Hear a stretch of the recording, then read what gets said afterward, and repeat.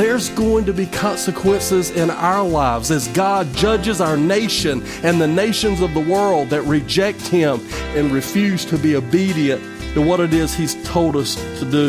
Preaching the old-time gospel with a fresh anointing to a new generation. This is Saved to the Uttermost with evangelist Brian Tyndall.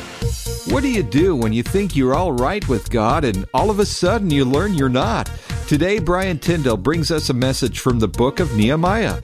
You see, the Israelites were gathered to give God thanks for helping them rebuild the walls of Jerusalem when they discovered a copy of the book of Moses, God's Word, and discovered some things they were doing wrong, and found some help from God to make it right.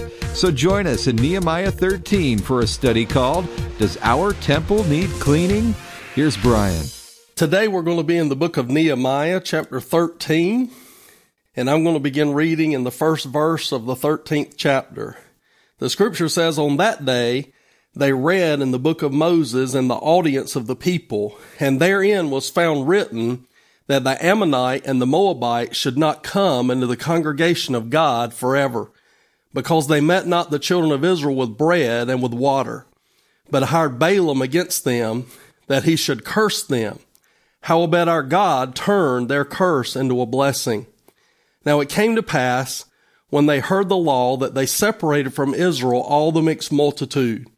And before this, Eliashib the priest, having the oversight of the chamber of the house of our God, was allied unto Tobiah. And he had prepared for him a great chamber, where aforetime they laid the meat offerings, the frankincense, and the vessels, and the tithes of the corn, and the new wine and the oil, which were commanded to be given to the Levites and the singers and the porters, and the offerings of the priests. But in all this time was I not at Jerusalem.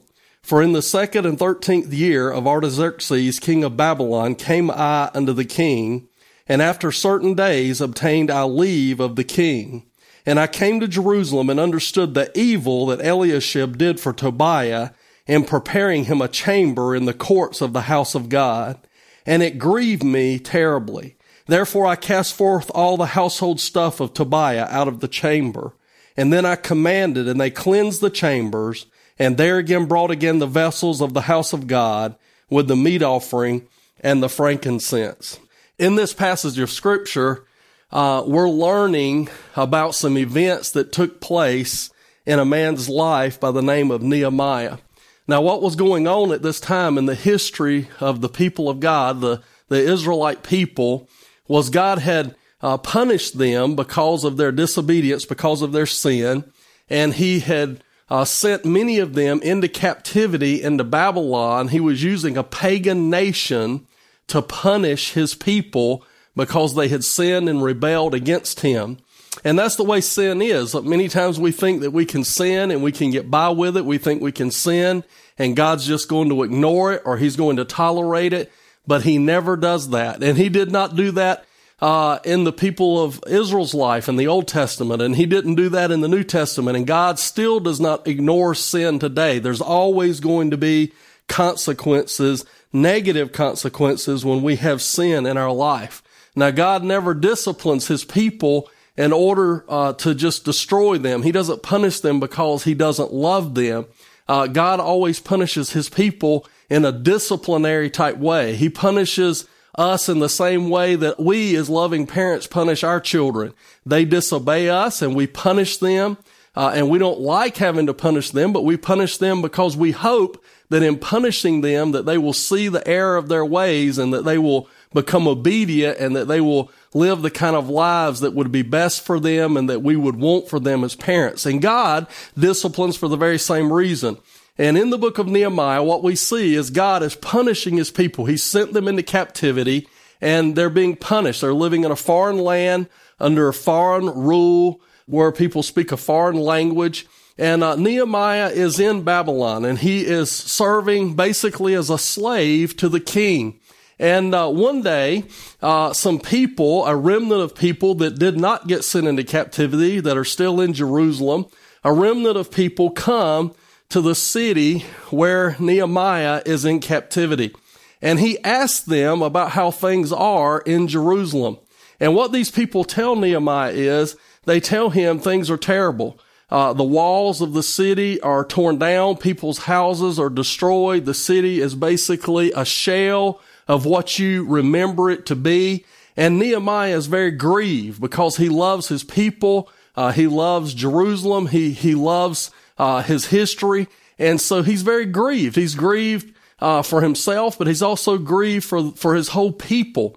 And so in a wonderful process in the book of Nehemiah that we're not going to look at, he goes to the king. He goes to this pagan king, and he asks permission of King Xerxes that he might go back and help rebuild the walls of his city, of the city of Jerusalem.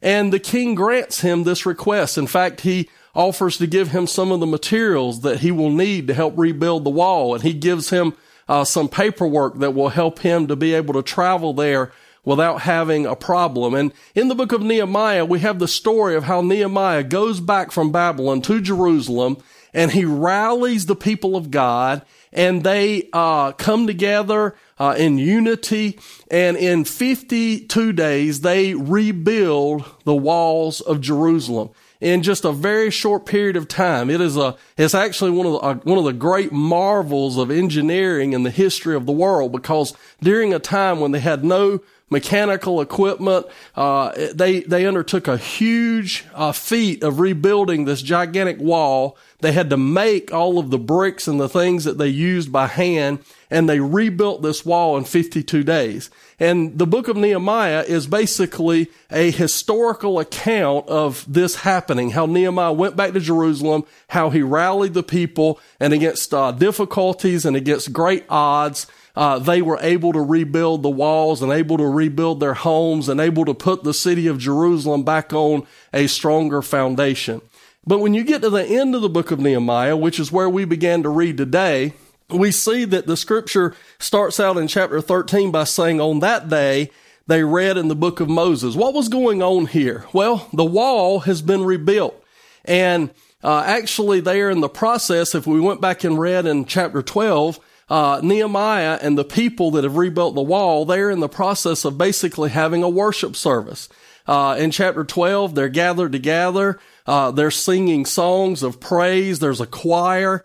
They're praying prayers to God. They're basically having a worship service. They're having a dedication for the wall. They're thanking God for helping them to complete this task, and they're worshiping the Lord.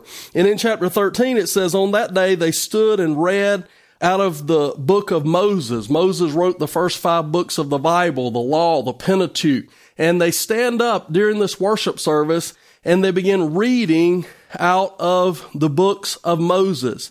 And what is it that they read?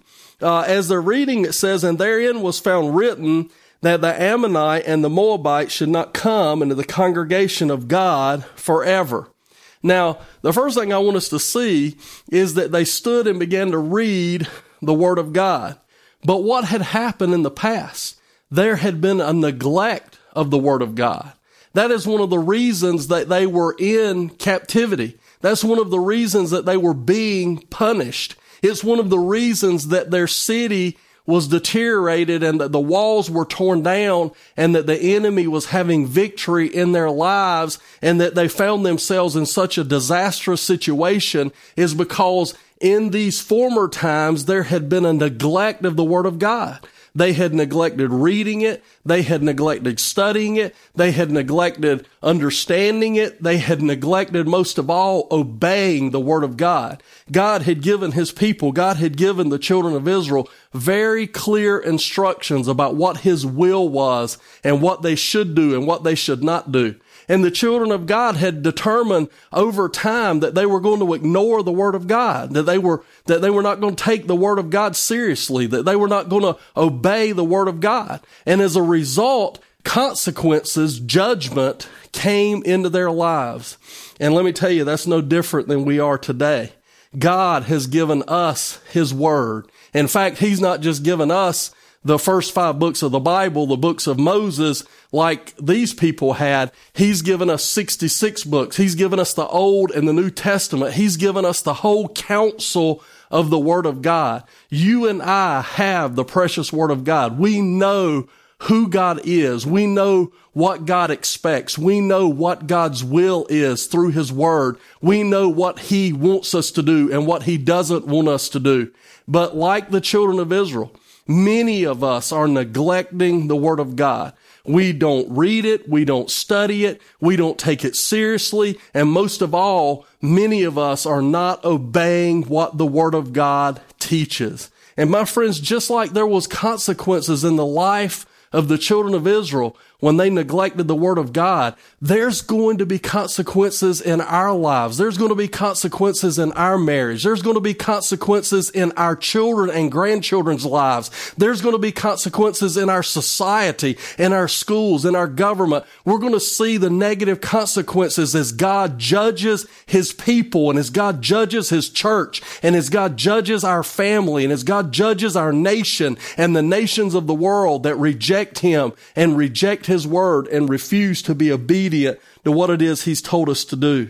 And today we're looking at this idea, does our temple need cleaning? Does our temple need cleaning? And it could possibly be that just like the children of Israel, their temple needed cleaning. We're going to see that in this passage of Scripture. And it could very well possibly be that our temple needs to be cleansed as well.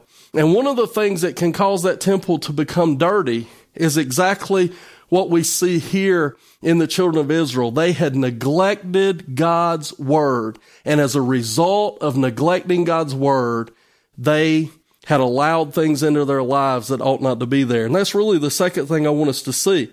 Because notice it says they stood up in verse 1 and they read out of the book of Moses in the audience of all the people. And there was found written that the Ammonites and the Moabites should not come into the congregation of God forever.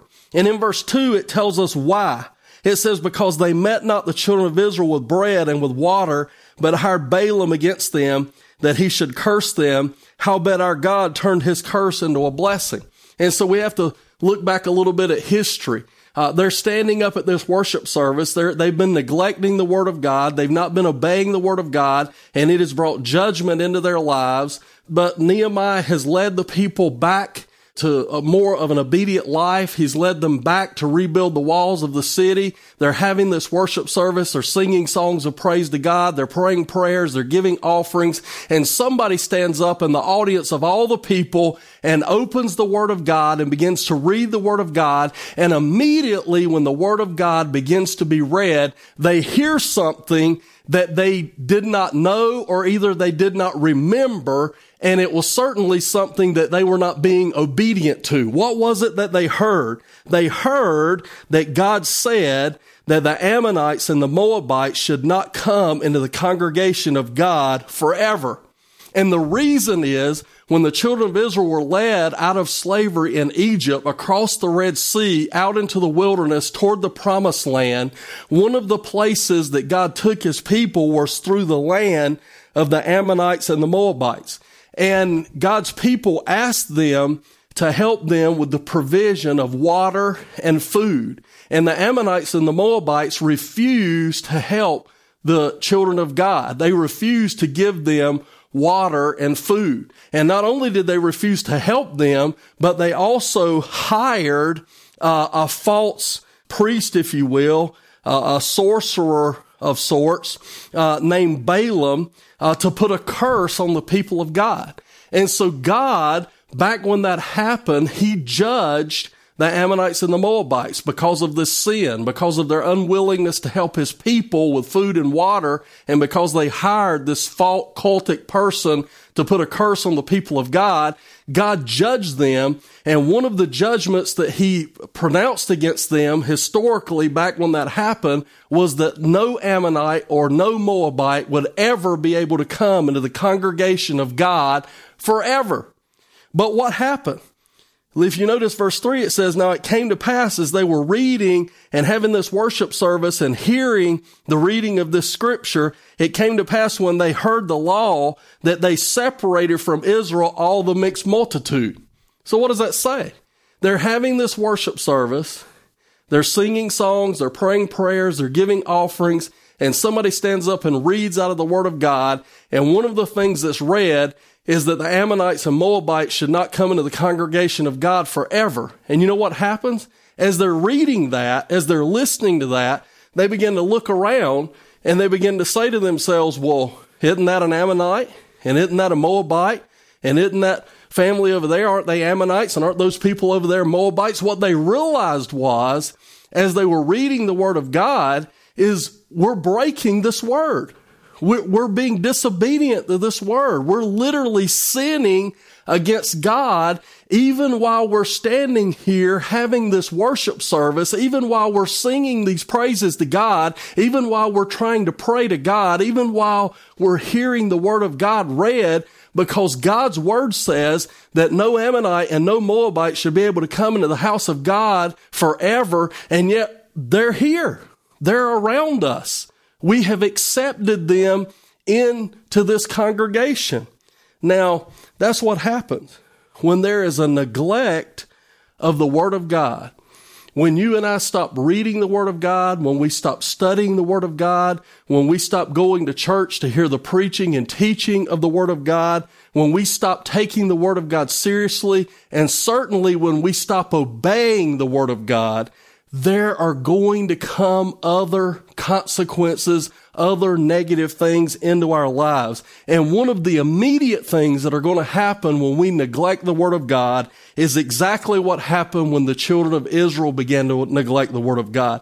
They began to accept people and things into their lives that God did not want them to accept into their lives.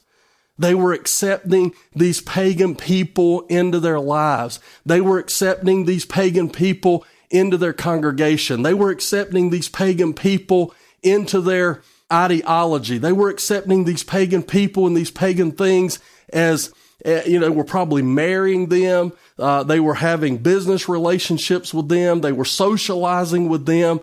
And they didn't even know, they didn't even realize that in God's Word, He had prohibited them from associating with these people because they had neglected the Word of God. And that's what happens when we neglect the Word of God. Then we begin to allow things and people into our lives that are destructive for us and that ought not to be in our lives and that are against God's will for our lives. And we're no different today.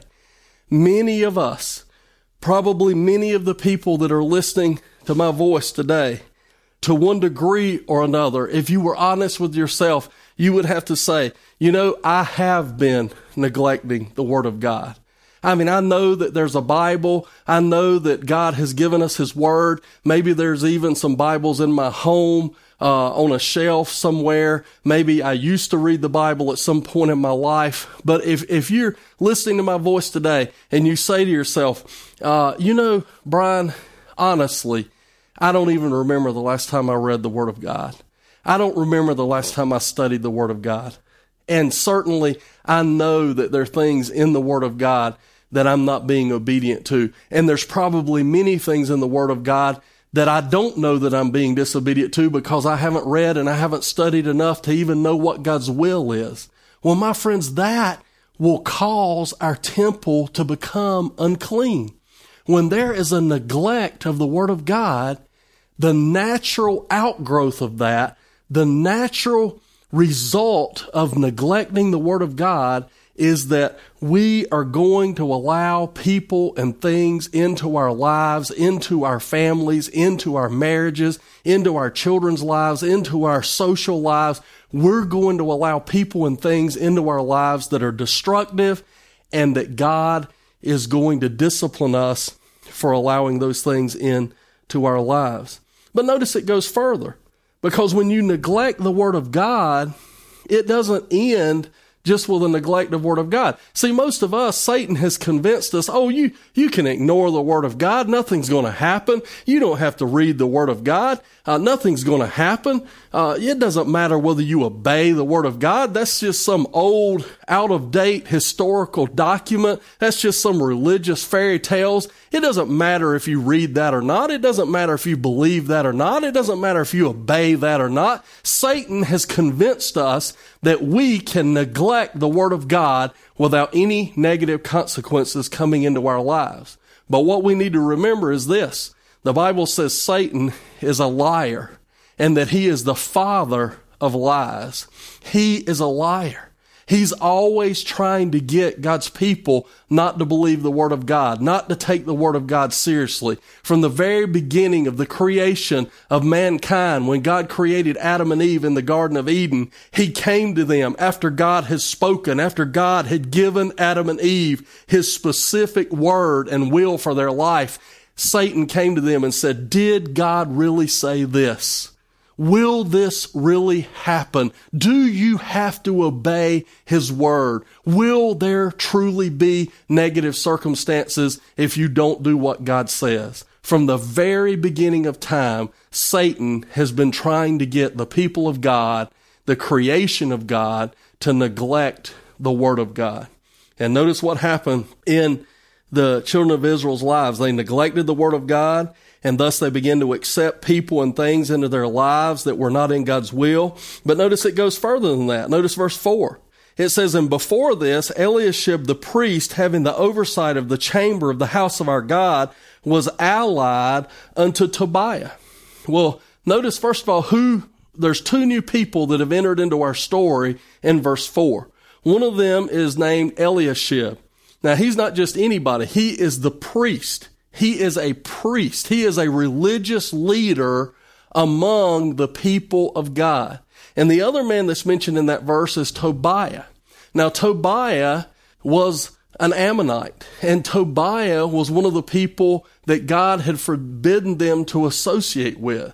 And yet the scripture says that Eliashib, the priest, had become allied with or become friends with Tobiah.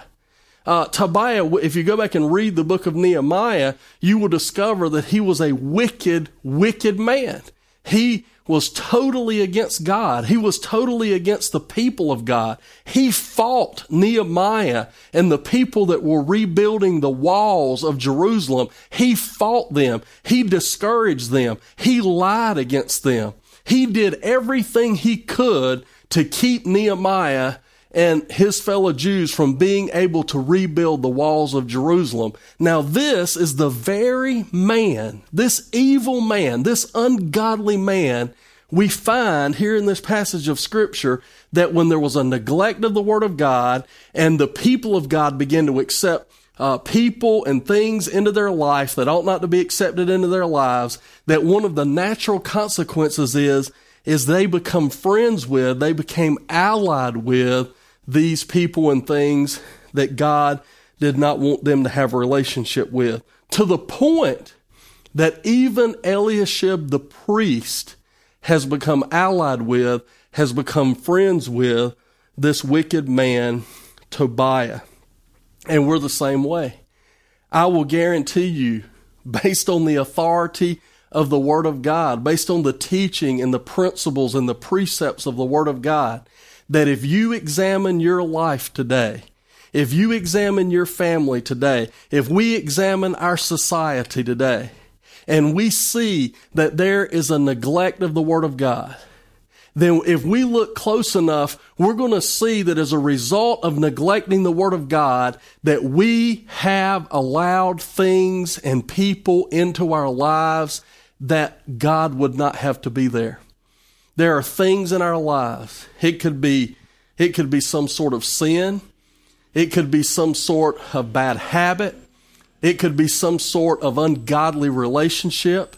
It could be some sort of temptation or desires or plans or evil. It could be many things, hundreds of things. But I will guarantee you this, if we have been neglecting the Word of God, we will be able to see that we have allowed things into our life and people into our lives that are destructive for us and that are hurting us and that God would not have to be there. And here's the thing, if we keep those things around long enough, then we're going to become allied with those things. We're going to become friends with those things. We're going to become in close relationship and dependent on those things. Now, probably in the beginning, that's not our intention. We think to ourselves, well, I can allow this person into my life. I can allow this thing into my life, and I can play with this thing, and I can try this thing, and I can taste this thing. But I'm not going to become hooked on this thing. I'm not going to become dependent on this thing. I'm not going to become friends and closely associated with this thing. But that's exactly what happens. That's what happens. When you neglect the Word of God, you allow things in your life that ought not to be there, and before you know it, you are dependent on those things. Those are the most important things in your life. You're neglecting the things that ought to be the most important things, and all of a sudden, these things and these people that ought not to even be in your life are the most important things in your life. And that's what had happened with Eliashib the priest. He not only had built a relationship with this man, Tobiah, that was an ungodly man, but he had become allied with this man. He had become friends with this man. But it gets even worse than that. It gets even worse than that, because notice in verse 5 it says, and Eliashib prepared for Tobiah a great chamber. He prepared Tobiah a room in the house of God. Now, that's how our temple becomes unclean. You want to know how the temple becomes unclean? Here is Eliashib the priest cleaning out a room, cleaning out a chamber in the temple, in the house of God, and making room for Tobiah. He's not just associating with Tobiah. He doesn't just know Tobiah. He's not just talking with Tobiah. He has literally come to the point that he's moving Tobiah. He's moving this ungodly person. He's moving this evil thing into his temple, into the temple of God. How do you get to that point?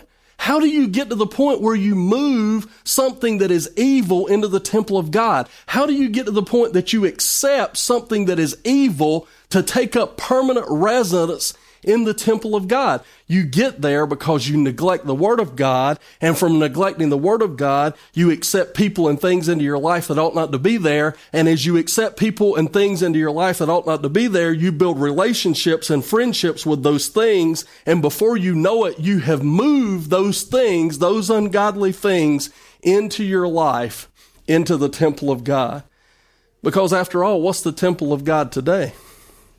In the Old Testament, God dwelled in a temple made by human hands. He dwelt in a temple made of stone and dirt and walls and bricks. But in the New Testament, the scripture says that God no longer dwells in temples made by human hands. Where does God dwell today? If God no longer dwells in temples made by human hands, what does he dwell in? The Bible tells us in the New Testament that today that our bodies have become the temple of the Holy Spirit. The temple that God dwells in today is not the temple that you see, not the church building that you see when you drive down the road and you look and you see a brick building with a steeple on it. That's not where God dwells. Today, God dwells in the temple of our heart. He dwells in the temple of our lives. And so in the Old Testament, when they neglected the Word of God and they allowed people and things into their lives that God did not want to be in their lives, and then after doing that, they become allied with, they become friends with these things, they become associated with these things, they become dependent on these things, and before you know it, they had moved those ungodly people and those ungodly things into the temple of God. We do the same thing. What is it that we're moving them into? We're moving them into our lives because our body is now the temple of God. Our bodies are now the temple of the Holy Spirit. Our bodies are now the place that God seeks to dwell. We neglect God's Word, and as a result of neglecting God's Word, we allow things and people into our lives that ought not to be there. And then over time, we become allied with, we become friends with, we become closely associated with these people and things, even to the point that they take a place of prominence in our lives. And the next thing we know, we've moved these ungodly things and we've moved these ungodly people into our lives. But what we don't realize is we're moving them into our lives. We're moving them into the place that is supposed to be reserved for God. We've moved them into the place that's supposed to be reserved for the Spirit of Almighty God. Our body is not to be a place. Our life is not to be a place for evil people and evil things, sinful people and sinful things, fleshly things. Our body and our lives are to be a place for God and for His Spirit to dwell. But many of us today, if we examine our lives and we're honest with ourselves and we're honest with the Lord, we would have to admit, we would have to acknowledge that as a result of neglecting God's Word, that we have allowed things in that ought not to be in our lives. Many of us, if we were honest with ourselves and honest with God, we could examine our lives today and we could say, we could write down, we could name the people and the things that we have allowed in our lives that ought not to be there. And if we're honest, many of those things we have become really close with. We have entered into a relationship with. We have become friends with. And now those things have been moved into our life. They've taken up residence in the temple of God. Rather than God being in our life, rather than the Holy Spirit being in control, rather than our lives being filled with holy things, with righteous things, with godly things, with things that are in the will of God, our lives, our temples are filled with ungodly things, with sinful things, with destructive things. It gets even worse, because in 5 it says, and when Eliashib had prepared for Tobiah a great chamber, where aforetime they laid the meat offerings and the frankincense and the vessels and the tithes of the corn and the new wine and the oil, which were commanded to be given to the Levites and the singers and the porters and the offerings of the priest. Where was it that Eliashib moved this evil man Tobiah? Well, he moved him into the house of God. He moved him into a room in the house of God, in the temple of God. But in order to do that, in order to make room for Tobiah, in order to make room for this evil man and this evil relationship, Eliashib the priest had to move out the things of God. He literally came to the point in his life that in order to accommodate evil, in order to accommodate sin, in order to accommodate and become friends with and to live in relationship with that which was outside of the will of God, he literally came to the point that he was willing to move out of his life, move out of the temple, the things of God, in order that he might make room for this evil man and his things. Now, what does that say to us? Here's how it applies to us today. Many of us have committed the very same sin. We have neglected the Word of God. We have allowed people and things into our lives that ought not to be there. As a result, we have become closely associated with those things, even friends with the world. And the Bible says that the friend of the world is the enemy of God. And most of the people in the world today, many people that are even hearing my voice today, we have become too friendly with the world and too friendly with the things of the world. And the Bible's clear that if you're a friend of the world, you're an enemy of God. And even Eliashib the priest here in this passage of Scripture, even a man of God, even somebody that knew better, even somebody that was supposed to be a spiritual leader among the people of God, even he was not immune to this happening in his life. And what we see is that he literally got to the point where he moved the things of God out of his life, out of the temple, in order that he might make room for these ungodly things in his life. My friends, have we done that? Have we literally moved ungodly people and ungodly relationships and ungodly thoughts and ungodly desires and ungodly words and ungodly actions and ungodly attitudes? Have we literally moved ungodliness into the temple of God, and we've thrown out God and thrown out the things of God in order to make room for those things in our life, in order to make room for those ungodly things in the temple of God? My friends, we need to examine our lives. You know, the easiest thing for us to do is to just keep going like we're going and pretending that everything's okay and I don't have a problem in my life and and everything's all right, and I'm just living like everybody else. And, and it's easy for Satan to just lull us into accepting things that we ought not to accept, and participating in things that we ought not to participate in, and living in ways that we ought not to live.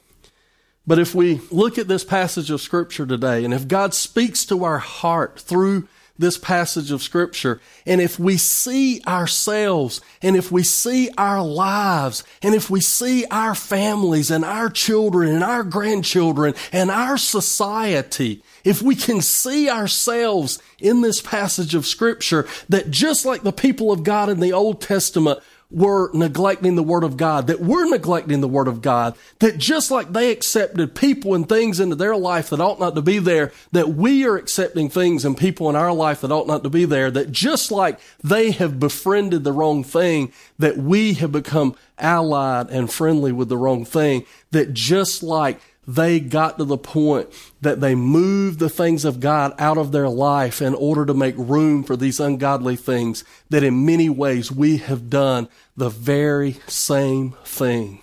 That we're in the process of living lives that are doing the very same thing. We don't have time for God. We don't have time for His Word. We don't have time for His church. We don't care about His will. We don't live in obedience to His Word. Because we've thrown all of those things out. And we've moved all of these ungodly things in. What do you do? What do you do when this happens? What do you do when you realize that the temple of the Holy Spirit has become unclean? What do you do when you realize that there's sin in our lives? What do you do when you realize that we've neglected God's Word and allowed things into our lives, into our temples that ought not to be there? Well, there is a solution. And that's the good news of this message. Part of the message is taking a good, honest look at our lives and allowing the Word of God and the Holy Spirit to reveal to us if there's sin in our life, if there's ungodliness in our temple, if our temple indeed needs to be cleansed.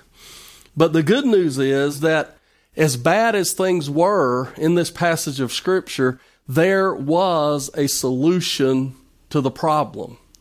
And the good news is today, no matter how bad our lives are, no matter how bad we have sinned, no matter how far we have strayed, no matter how bad we have messed up, no matter how disobedient we have been, there is hope in Jesus Christ. That is the good news of the gospel. That God so loved the world that He gave His only begotten Son, that whosoever believes in Him should not perish but have everlasting life. Because of Jesus Christ. Because Jesus Christ came to this earth 2,000 years ago. Because He was willing to go to a cross and sacrifice His body and shed His blood on a cross. Because He died for our sins.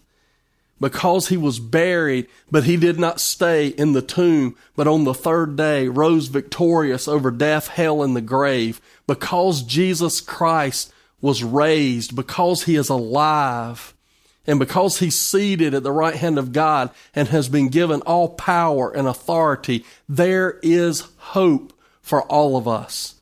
There is hope for even the most desperate situation. There is hope even for the worst sinner in the world. And let's see that there was hope in this passage of Scripture. We begin to see that in verse 7. It says, "And I," that is Nehemiah, "came to Jerusalem and understood the evil that Eliashib did for Tobiah." I believe that's the beginning of making things right. I believe that's the beginning of fixing the problem. Somebody has to realize that there is a problem. Somebody has to realize that there is sin in the camp, that there is sin in our life, that there is sin in the temple. You know, so often we just walk around oblivious and we just kind of turn a blind eye to our sin, and we turn a blind eye to our disobedience, and we turn a blind eye to all of the ways that we're living that we ought not to live. and we justify so many things in our life that we stop seeing our sin.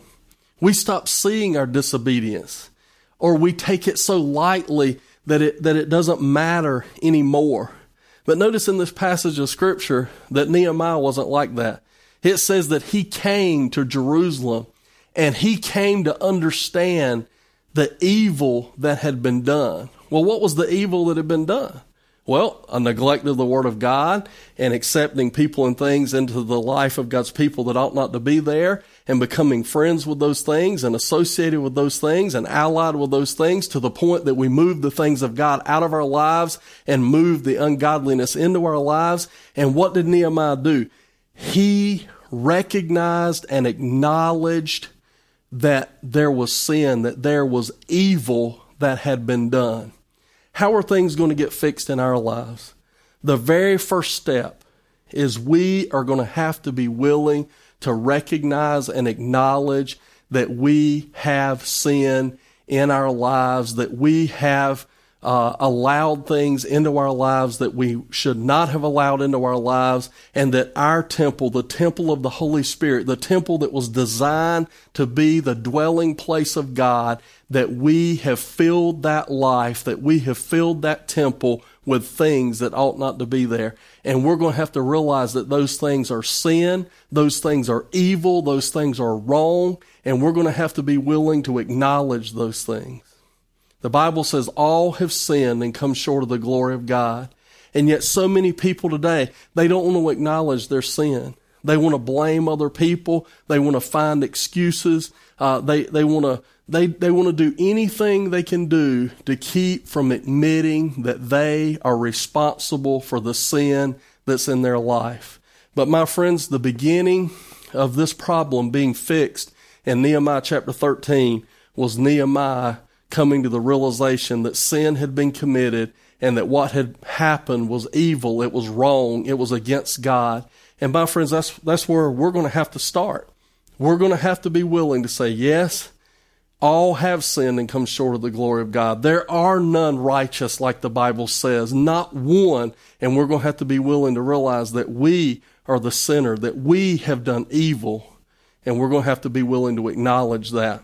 The Bible says in 1 John 1:9 that if we will confess our sin, that He, that is Jesus, is faithful and just to forgive us of our sin and cleanse us of all unrighteousness. There is nothing that we have done. There is no sin that we have committed that God cannot and will not completely forgive and cleanse out of our lives, in order that our temples and our lives might become clean, in order that they can become the dwelling place of the Spirit of God. But my friends, notice that verse begins with the word if. If we will confess. We must acknowledge our sin. We must acknowledge our disobedience and that it is evil in the sight of God. But notice he did something else. It says in verse 8, and it grieved Nehemiah terribly. What grieved him terribly? The sin that he recognized that was in his people, the sin that he recognized that had been tolerated, the sin that had been allowed to come and take up residence in the house of God. That sin grieved Nehemiah. Let me ask you today, are you grieved over sin? Are you grieved over the sin that's in your life? Are you grieved over the times that you have disobeyed God? Are you grieved over the times that you've neglected His Word? Are you grieved over the times that you have allowed things and people into your life that ought not to be there? Are you grieved over the fact that you have not had time for God, not had time for His Word, not had time for His church, but you have put those things out of your life in order that you might invite evil things, ungodly things into your life? Are you grieved over that? Many people, they're not grieved at all. They don't even think about it. They don't even worry about it. It doesn't bother them at all that they've sinned against God. It doesn't bother them at all that they've neglected God's word. It doesn't bother them at all that they are friends with and associated with evil things and evil people. It doesn't bother them at all that they have cast God and His word and His church out of their life in order that they might make room for ungodliness. Most people are not grieved or bothered at all because of those things. Well, my friend, until we become grieved, until we become sad and broken over the things that break the heart of God, then we're not going to have any change in our life. We're not going to receive forgiveness. We're not going to receive cleansing. We're not going to be healed. We're not going to be put back in a right relationship with God until we're willing to confess our sin and until we are willing to become broken over our sin, like Nehemiah was broken over his sin and the sins of his people. But notice in verse 8, it also says, "And it grieved me sore, therefore I cast forth all the household stuff of Tobiah out of the chamber." Nehemiah didn't just become sad over his sin and the sin of his people. He didn't just confess the sin and the evil that they had done, but he did something about it. You see, repentance is being sorry for our sin. But repentance is more than that. Repentance is being willing to confess our sin and acknowledge our sin before God and to ask for His forgiveness. But it's more than that. Repentance is not only being sorry for our sin and being willing to confess our sin and ask for forgiveness, but true repentance is when we're willing to turn away from our sin and to go in a different direction, when we're willing to abandon our sin, when we're willing to cast it out of our life and allow God to help us to cast it out of our life and move in a totally new direction. And notice that we see that Nehemiah, he was grieved over sin. He did acknowledge sin, but notice that he also removed the sin with God's help. In verse 9, it says he cast forth all the household stuff of Tobiah. Now, I love that word. A lot of times when I hear people preach, they will mention Greek words or Hebrew words, and there's nothing wrong with that. I've studied in seminary, I've studied Greek and Hebrew, and there's nothing wrong with that. But my friends, you don't have to understand Greek and Hebrew to understand the Bible. You don't have to understand Greek and Hebrew to know the will of God for your life. And I love this translation here in this verse. It says that Nehemiah went into the chamber and he threw out all of the stuff of Tobiah. Have you got any stuff in your life? Have you got any stuff that ought not to be in your life? Most of us do. Most of us do. Now, we're good at keeping it hidden. We're good at putting a good cover on it. I tell the story. Most of us have a closet or a place in our house, maybe a building or a shed behind our house. We've got a place where we keep our excess stuff, where we keep our junk, where we keep all of the things that we don't want people to see. And, maybe people come to our house and they come to our living room or our dining room or our kitchen or our bathroom. And if they look around, they think to themselves, well, this is clean. They keep this place really nice, really neat. But most of us, somewhere in our home or on our property, have a room or a building that we don't want anybody to look in, because that's the place where we throw everything. That's where when we're cleaning up, we just throw it in that room or in that building, and that place becomes a catch-all. And over weeks and months and years, it can become filled with junk, with stuff that we don't want anymore, that we don't want to deal with, that we should throw it away, but it's still here. We got to keep it somewhere, and it just stays piled up in this room or this closet.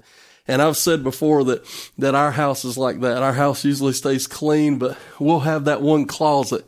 And if you open the door, it wants to come out on you like an avalanche, and we wouldn't want anybody to look into that closet, because they would see that we have a bunch of stuff that hasn't been taken care of, a bunch of stuff that's a mess, a bunch of stuff that is cluttered, and that we would be embarrassed if people would see.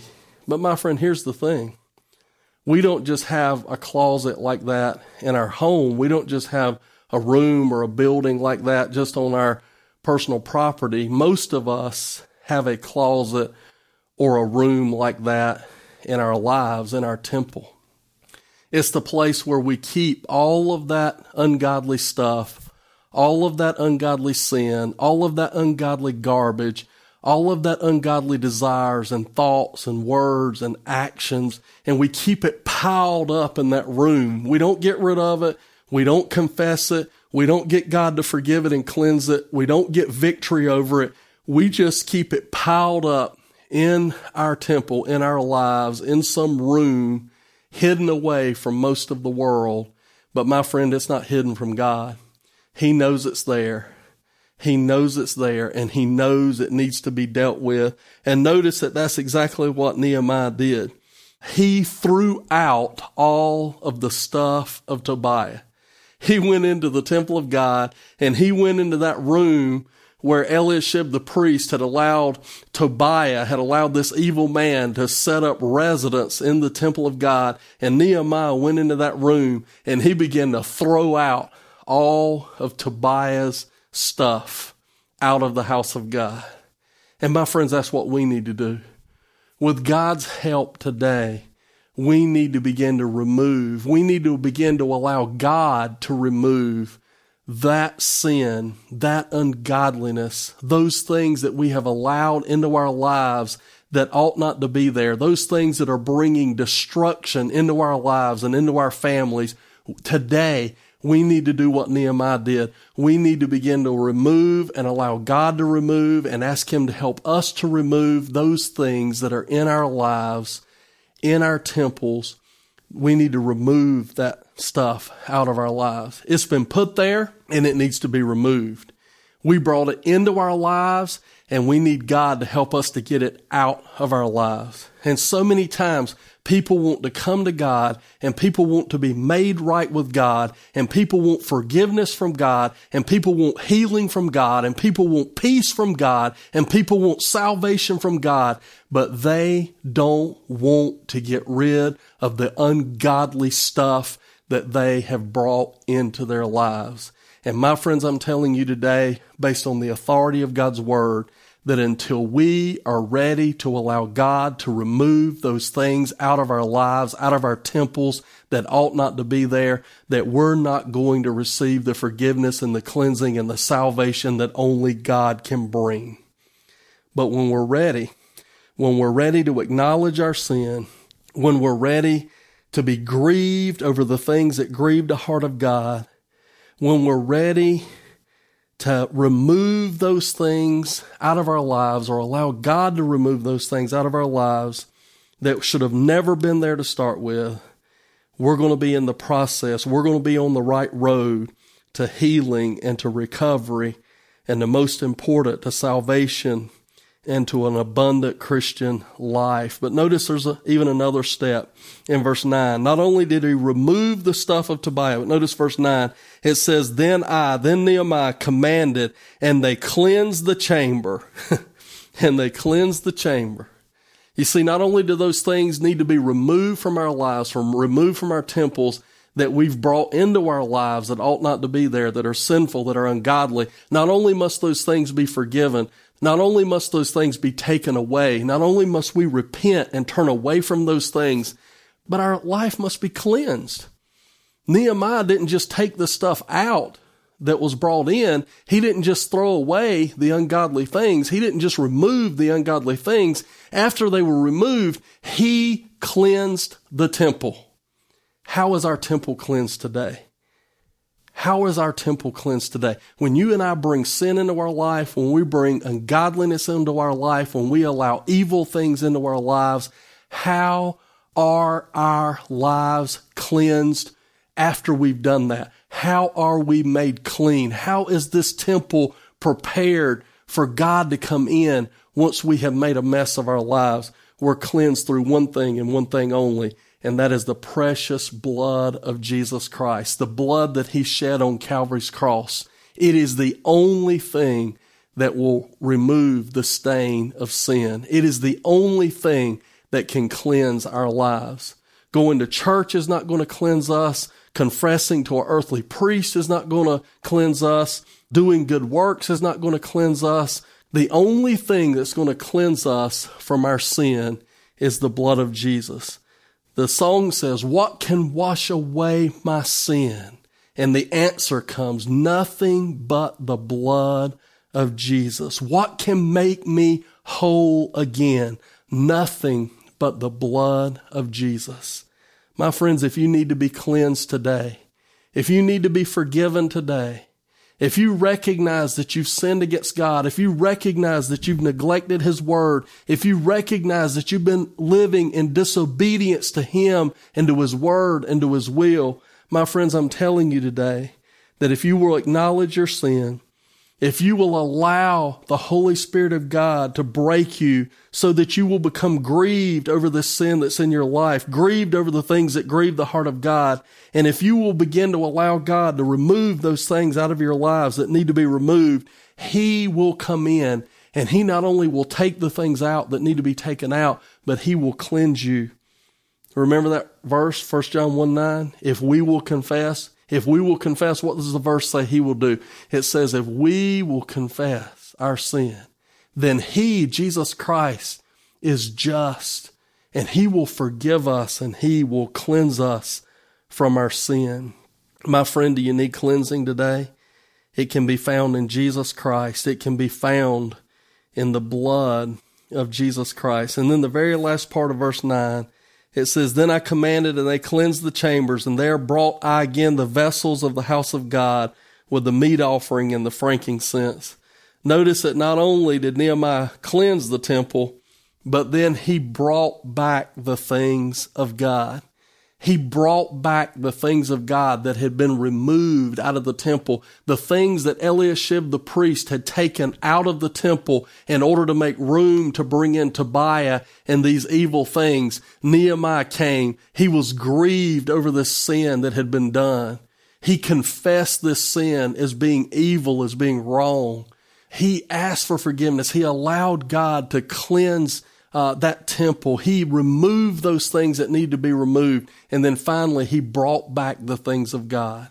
You know what the last thing we need to do is to get our life back like it needs to be?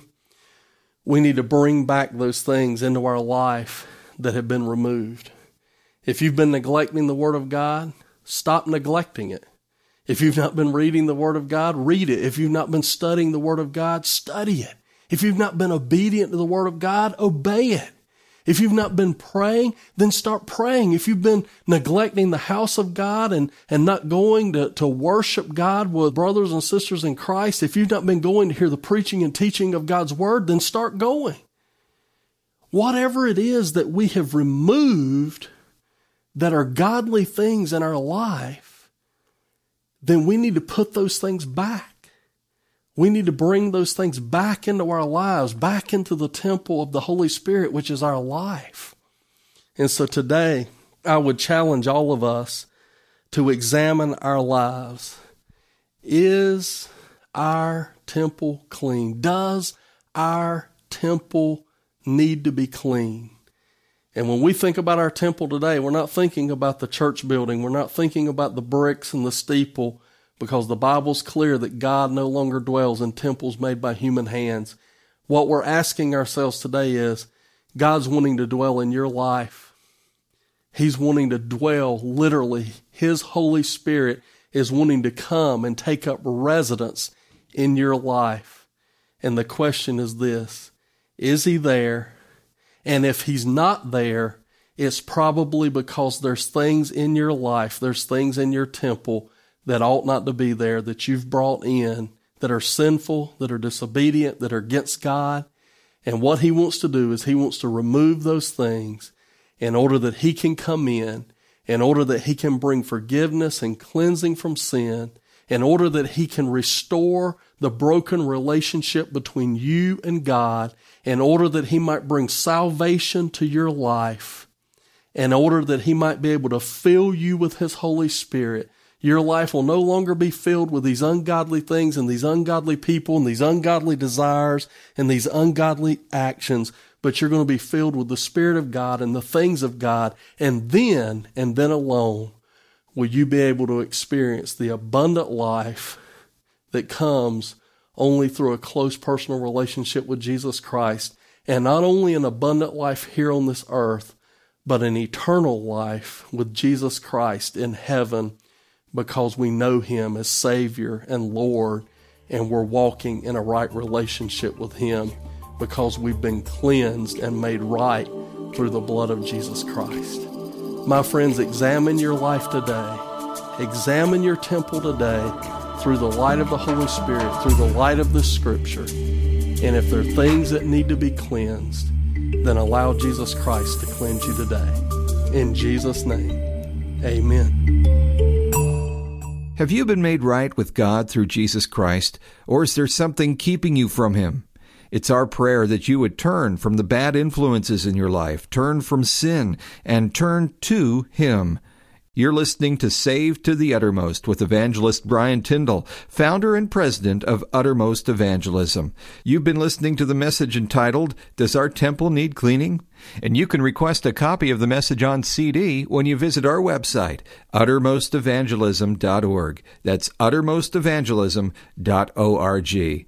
Proclaiming the gospel is why we exist, and if what you heard today has prompted you to consider your own position with God, we'd like to send you a booklet written by Brian Tyndall that will spell out 5 important aspects of salvation: why all people need to be saved, how God has made our salvation possible, why anyone can be saved, what salvation really is, and how we receive God's gift of salvation. This booklet is free as our gift to you when you visit uttermostevangelism.org and request a copy. I'll also give you a phone number and an address in just a bit. Brian Tyndall preaches revivals and evangelistic crusades in the United States and around the world. Many times he'll be invited to smaller population areas that haven't heard the gospel, and the Lord brings about a great harvest. If you've benefited from Brian's teaching and would like to see the gospel expanded to the uttermost parts of the world, prayerfully consider supporting Uttermost Evangelism through your prayers and financial gifts. You can give online when you visit uttermostevangelism.org. You can also send a check to Uttermost Evangelism, P.O. Box 7, Pontotoc, Mississippi, 38863.